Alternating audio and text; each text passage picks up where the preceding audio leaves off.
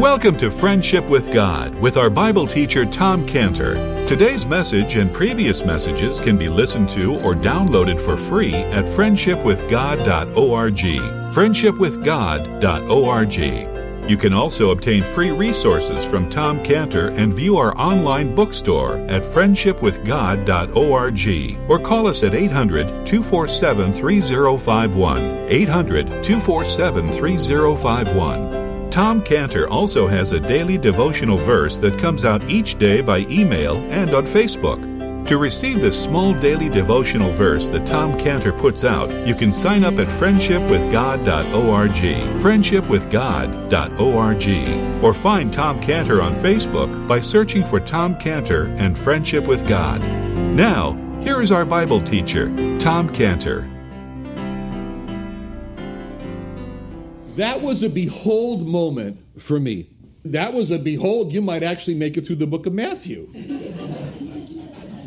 Now, it's just interesting how verse 13 is worded. When it says, and they were departed, behold, the angel of the Lord appeared to Joseph in a dream, saying, arise, take the young child and his mother and flee into Egypt, and be thou there until I bring thee words. That verse is expressing it kind of like this. When the wise men were departed, and Joseph felt all abandoned and all alone, just at that moment, the angel came to Joseph and gave Joseph the direction for what he should do. So, again, Joseph's in another one. He's getting used to this in his life, this what should I do situation, just like when he found out that Mary was pregnant and he didn't know what to do, and an angel of the Lord appeared to him and told him what to do, take her to be your wife. So again, the angel of the Lord comes to Joseph and he directs him what to do. It's kind of interesting how the Joseph in the Old Testament was directed by dreams, and the Joseph in the New Testament is directed by dreams. He's told, run away to Egypt. That's what the Greek word means. It means run away, or escape, or vanish. Vanish is another meaning of that Greek word. Vanish into Egypt. Vanish, just disappear. It reminds me of a customer I had one time in the 80s, and he was in charge of a big university laboratory in Italy.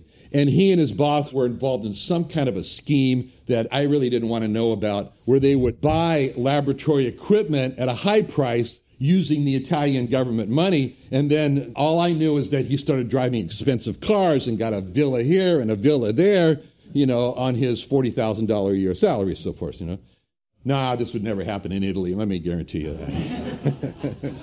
And I just always felt it was just dangerous to be around him, One day I met him at a restaurant in Milan. And he came in, and he always dressed in very expensive clothes, And he came in, and he was wearing these really old clothes with holes in it. I remember his jacket had a hole in it. And I said, Salvatore, why are you dressed like that? And he told me that he was under investigation by the Italian government.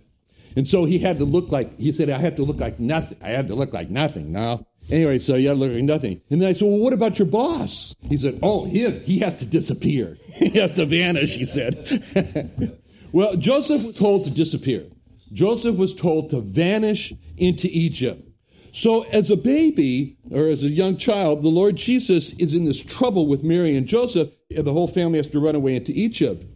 This pretty much sets the course for the life of the Lord Jesus on earth. It was just going to be a life of trouble, running away from this, people want to kill him, escaping in the midst and so forth. Sort of like Job described his life, a life of man, really. He described it, Job said in Job 5:7. Job 5:7, he said, yet man is born unto trouble as the sparks fly upward. In this chapter, we're going to see something here. It quotes this verse in Hosea 11:1. It's going to be this mysterious association of the Lord Jesus with the nation of Israel. Mysterious association of the Lord Jesus with the Jewish people. And the Lord here is persecuted now. He's persecuted from the time he's a baby. And there's going to be this mysterious association with the persecutions of the Jewish people.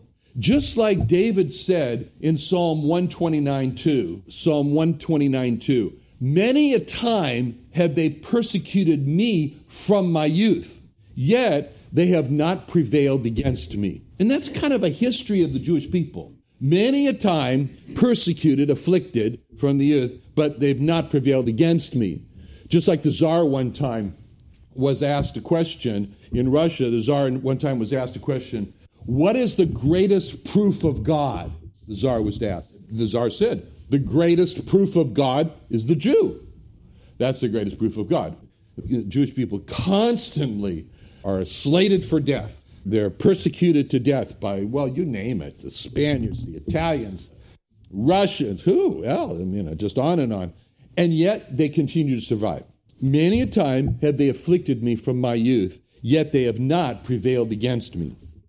Now, here is Herod. He's trying to kill the Lord Jesus as a baby.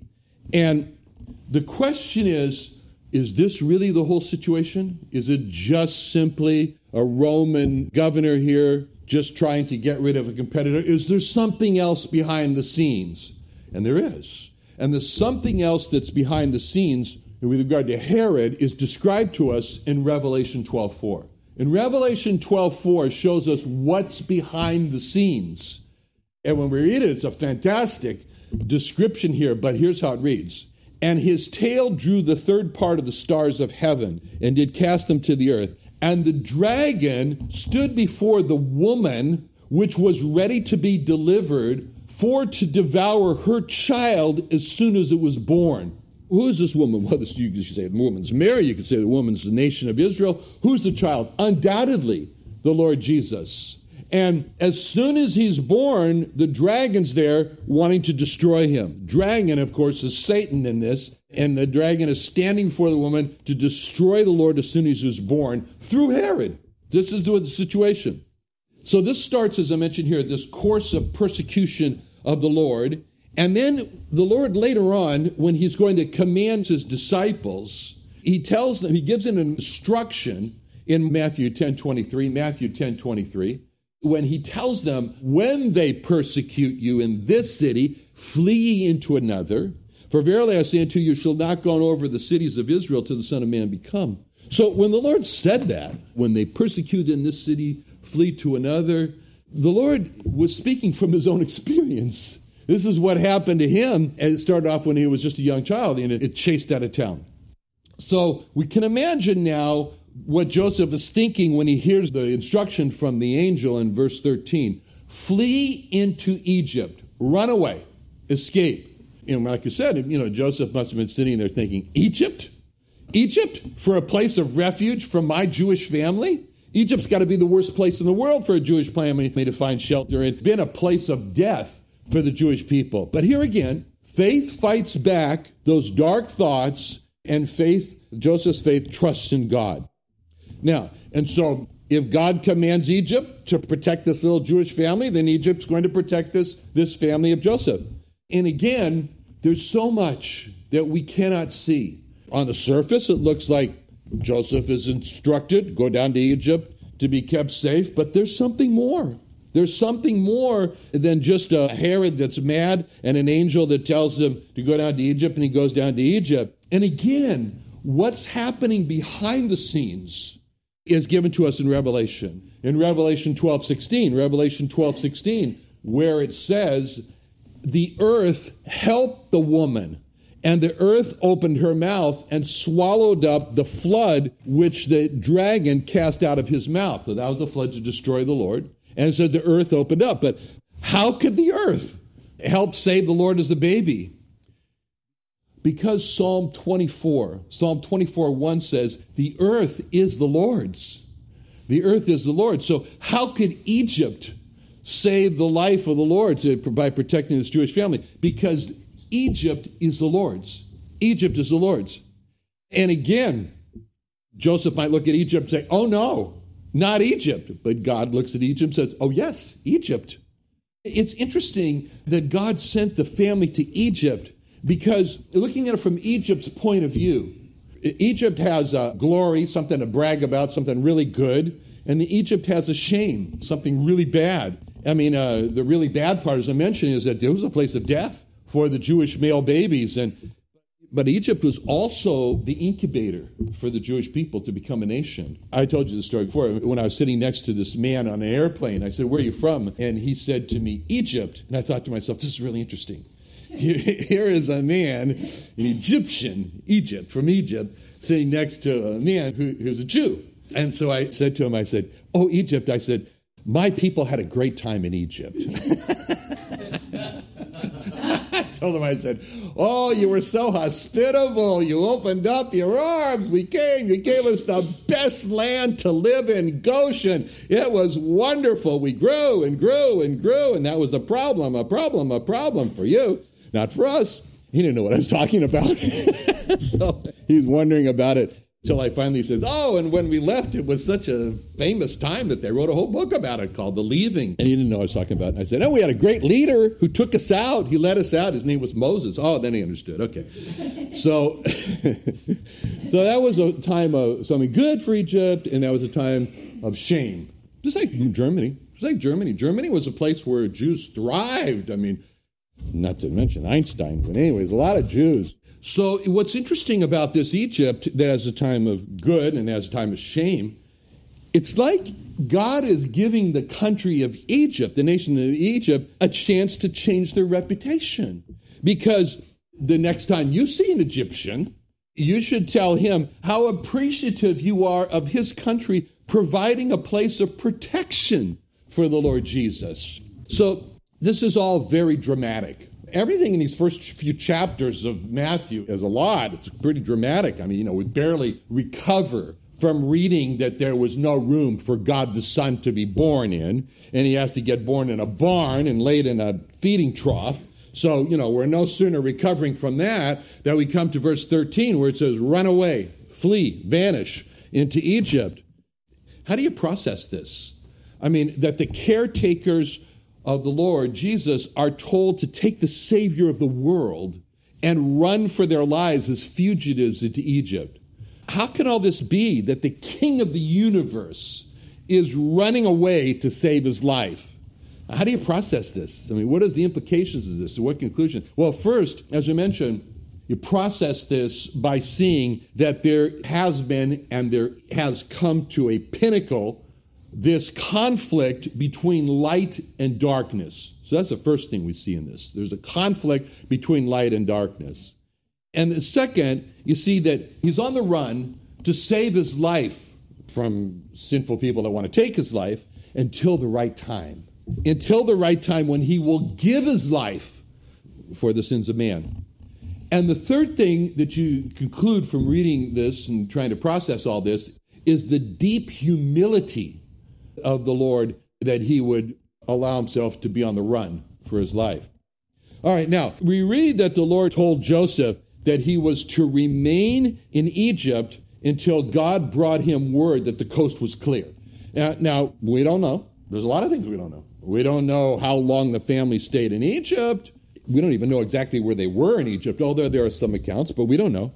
As a matter of fact, just on the whole, we don't know a lot about the childhood of the Lord. Very little is written during those 30 years. The only thing we get, it's like it was all behind a big wall. We're on the outside of this wall. He's on the inside. And the only thing that we get is a rose that's thrown over the wall when we find out that when he was 12 years old, that he went and disputed with the experts in the synagogue, and then he told his mother that he had to be about his father's business. And we don't know very little. That's it. That's all we really get. But this word until, he says the word until, the angel tells, until, you stay there in Egypt until. It shows how temporary Egypt was. And even though he was a baby, God the Father made it abundantly clear that he wasn't going to stay in Egypt. And that's interesting. You are only to keep the child there for a temporary time. Why? Probably got down there like the Jews in Goshen, and not bad. What's to complain about? But they were only there for a temporary time. You may say 400 years is a temporary time. It was a temporary time. And true with the Lord too. He was only going to be there for a temporary time. Why? Because, same reason for both. Egypt is a Gentile place. Egypt is a Gentile place. And God the Father sent the Lord Jesus into the world for one purpose, well, of course, to die for all men, but the purpose that he sent him there for, he was sent there, and he said, the Lord Jesus said, why he was sent by God the Father, when he said in Matthew 15:24, but he answered and said, I am not sent but unto the lost sheep of the house of Israel. That really means that God the Father sent God the Son to the Jewish people. And for that reason, it was imperative that the family don't settle down too much because you got to go back to the Jewish homeland. So he was sent to the Jewish people, and his orders when he was sent to the Jewish people is given to us in Isaiah 49 verse 5. Isaiah 49 verse 5, where we get what his orders were. And now saith the Lord that formed me from the womb to be a servant, to bring Jacob again to him. And then he goes on, though Israel be not gathered. So what are these words? That he was formed from the womb to bring Jacob again to God? That a body was prepared for him for this purpose in Hebrews 10:5. Wherefore, when he cometh into the world, he saith, sacrifice and offering thou wouldest not, but a body hast thou prepared me. So when you put all this together, it leads us really to get a very clear picture that the body, the human body, was prepared for God the Son. And God the Father is saying to God the Son at this time, here's the body that has been prepared for you. You are to use this to bring Israel back to God, to bring the Jewish people back to God. There's many times when they had to come back to God. Unfortunately, that's their history. But it's interesting how the Lord was kept in Egypt, but he says, no, just for a temporary time. And then you're going to come out when Herod dies. Because it was like, in fact, a lot of the Lord's life had this until part of it. You're to be kept in Egypt until you're going to go right into Israel. You're going to have an earthly ministry until the hour comes when you're going to go to the cross to die for the sins of man. So, the angel tells Joseph that Herod is trying to destroy the young child. Well, that's all Joseph needed to hear. And Joseph is like, okay, I'm going right away. Joseph, in this regard, is so different as a contrast to Lot, especially Lot's wife. Because really, Lot and his wife were told something very similar in the Sodom, where he lived, in Genesis 19:15. In Genesis 19:15, when the morning arose, then the angels hastened Lot, saying, arise, take thy wife and thy 2 daughters which are here, lest thou be consumed in the iniquity of the city. And then it's really bad words about Lot. It says, and while he lingered, the men laid hold upon his hand and upon the hand of his wife and upon the hand of his 2 daughters, the Lord being merciful unto him, and they brought him forth and sent him without the city. You know, when people today, when they hear the gospel message that judgment's coming, that it's time to escape, to receive the Lord Jesus as your Savior, people really fall into one of these 2 categories. They either fall into the category of Lot and Lot's wife, and that's a category of lingering, which basically means not coming. Or they fall into the category of Joseph with an immediate response. I mean, Joseph didn't linger. Joseph didn't argue with God like Lot actually did. Didn't argue with God. He just obeyed God. Joseph is so ready to obey that immediately he takes the young child, and Mary, and they go down. You see that in verse 14. When he arose, verse 14, when he arose, he took the young child and his mother by night and departed into Egypt. It was night. As a matter of fact, it was probably this night that he has his dream. He has his dream, and he wakes up from the dream, and he jumps out of bed, and he gathers up everybody and said, we're going right now. And so he leaves in the night because he's afraid. And also, he thinks this is the perfect time to leave because I don't want Herod's men to be told they went that way, and I want to cover the tracks as they go because, they got horseback and I don't. Anyway, I need a big head start getting down to Egypt. So this little detail in verse 14 is kind of important. Then he arose and took the young child and his mother by night and departed into Egypt. Shows us how critical this was for Joseph to get out of town fast. Now, again, there's a lot we don't know about what happened there in Egypt. That's kind of like the Bible. There are many, many details that we are not told. But the details that we are given in the Bible, just in general, as a rule, are given to us by God to lead us, as John put it, that you might believe that Jesus is the Messiah and God the Son. Okay, so those are the details. But anyway, what we do know is when they come back, in verse 15, when they come back, where it says, and it was there until the death of Herod, that it might be fulfilled which was spoken of the Lord by the prophet, saying, out of Egypt have I called my son. So they're in Egypt until Herod dies. From Josephus, the Jewish historian, we know that Herod died when he was 70 years old, and he had ruled in Judea for about 37 years. And that's what Josephus tells us, but it's not in the Bible because it's not important. This return that they make back from Egypt is now said to be a fulfillment of the prophecy in Hosea 11:1, which says, when Israel was a child, then I loved him, called my son out of Egypt. All right, now, let me just ask you.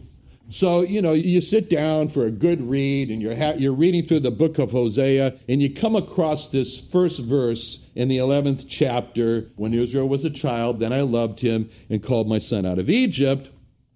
And you read that, what would you think? I mean, you're just reading, what would you think? I mean, of course, you would think of history in Exodus. That's what you think of. You think of Exodus 2:23. Exodus 2:23, where it says, in the process of time, the king of Egypt died, the children of Israel sighed by reason of the bondage, and they cried, and their cry came up to God by reason of the bondage. And God heard their groaning, and God remembered his covenant with Abraham, with Isaac, and Jacob, and God looked upon the children of Israel, and God had respect unto them. Well, you read that, you think, okay, Israel was oppressed as a slave. They're crying out to God. God hears their cry. And you remember that the next chapter, chapter 3 of Exodus, it's got in it, and the Lord said to Moses, I have seen the affliction of my people which are in Egypt, and have heard their cry by reason of the taskmasters, for I know their sorrows, and I'm come down to deliver them out of the hand of the Egyptians and bring them up into a good land. So, you understand all this, and then you know that in the next part there in Exodus, there's just this little misunderstanding that comes between Moses as to who made the mouth. But finally, Moses more or less comes around, and eventually, Israel's delivered. So that's what you would think when you read Hosea 11:1. This is a synopsis, it's a summary of that history when Israel was a child. Then I loved him and called my son out of Egypt. You say, okay, God saw that Israel in Egypt as his son, as a young child, and God called the Jewish people out of Egypt. Okay. When you read that, would that scripture have struck you as a prophecy of something that was going to happen? I mean, you got to be honest and say, no. You wouldn't see this scripture that way. But in our chapter, in verse 15, in Matthew 2:15, this scripture in Hosea 11:1 is said to be a prophecy that was fulfilled when the Lord Jesus returned from Egypt.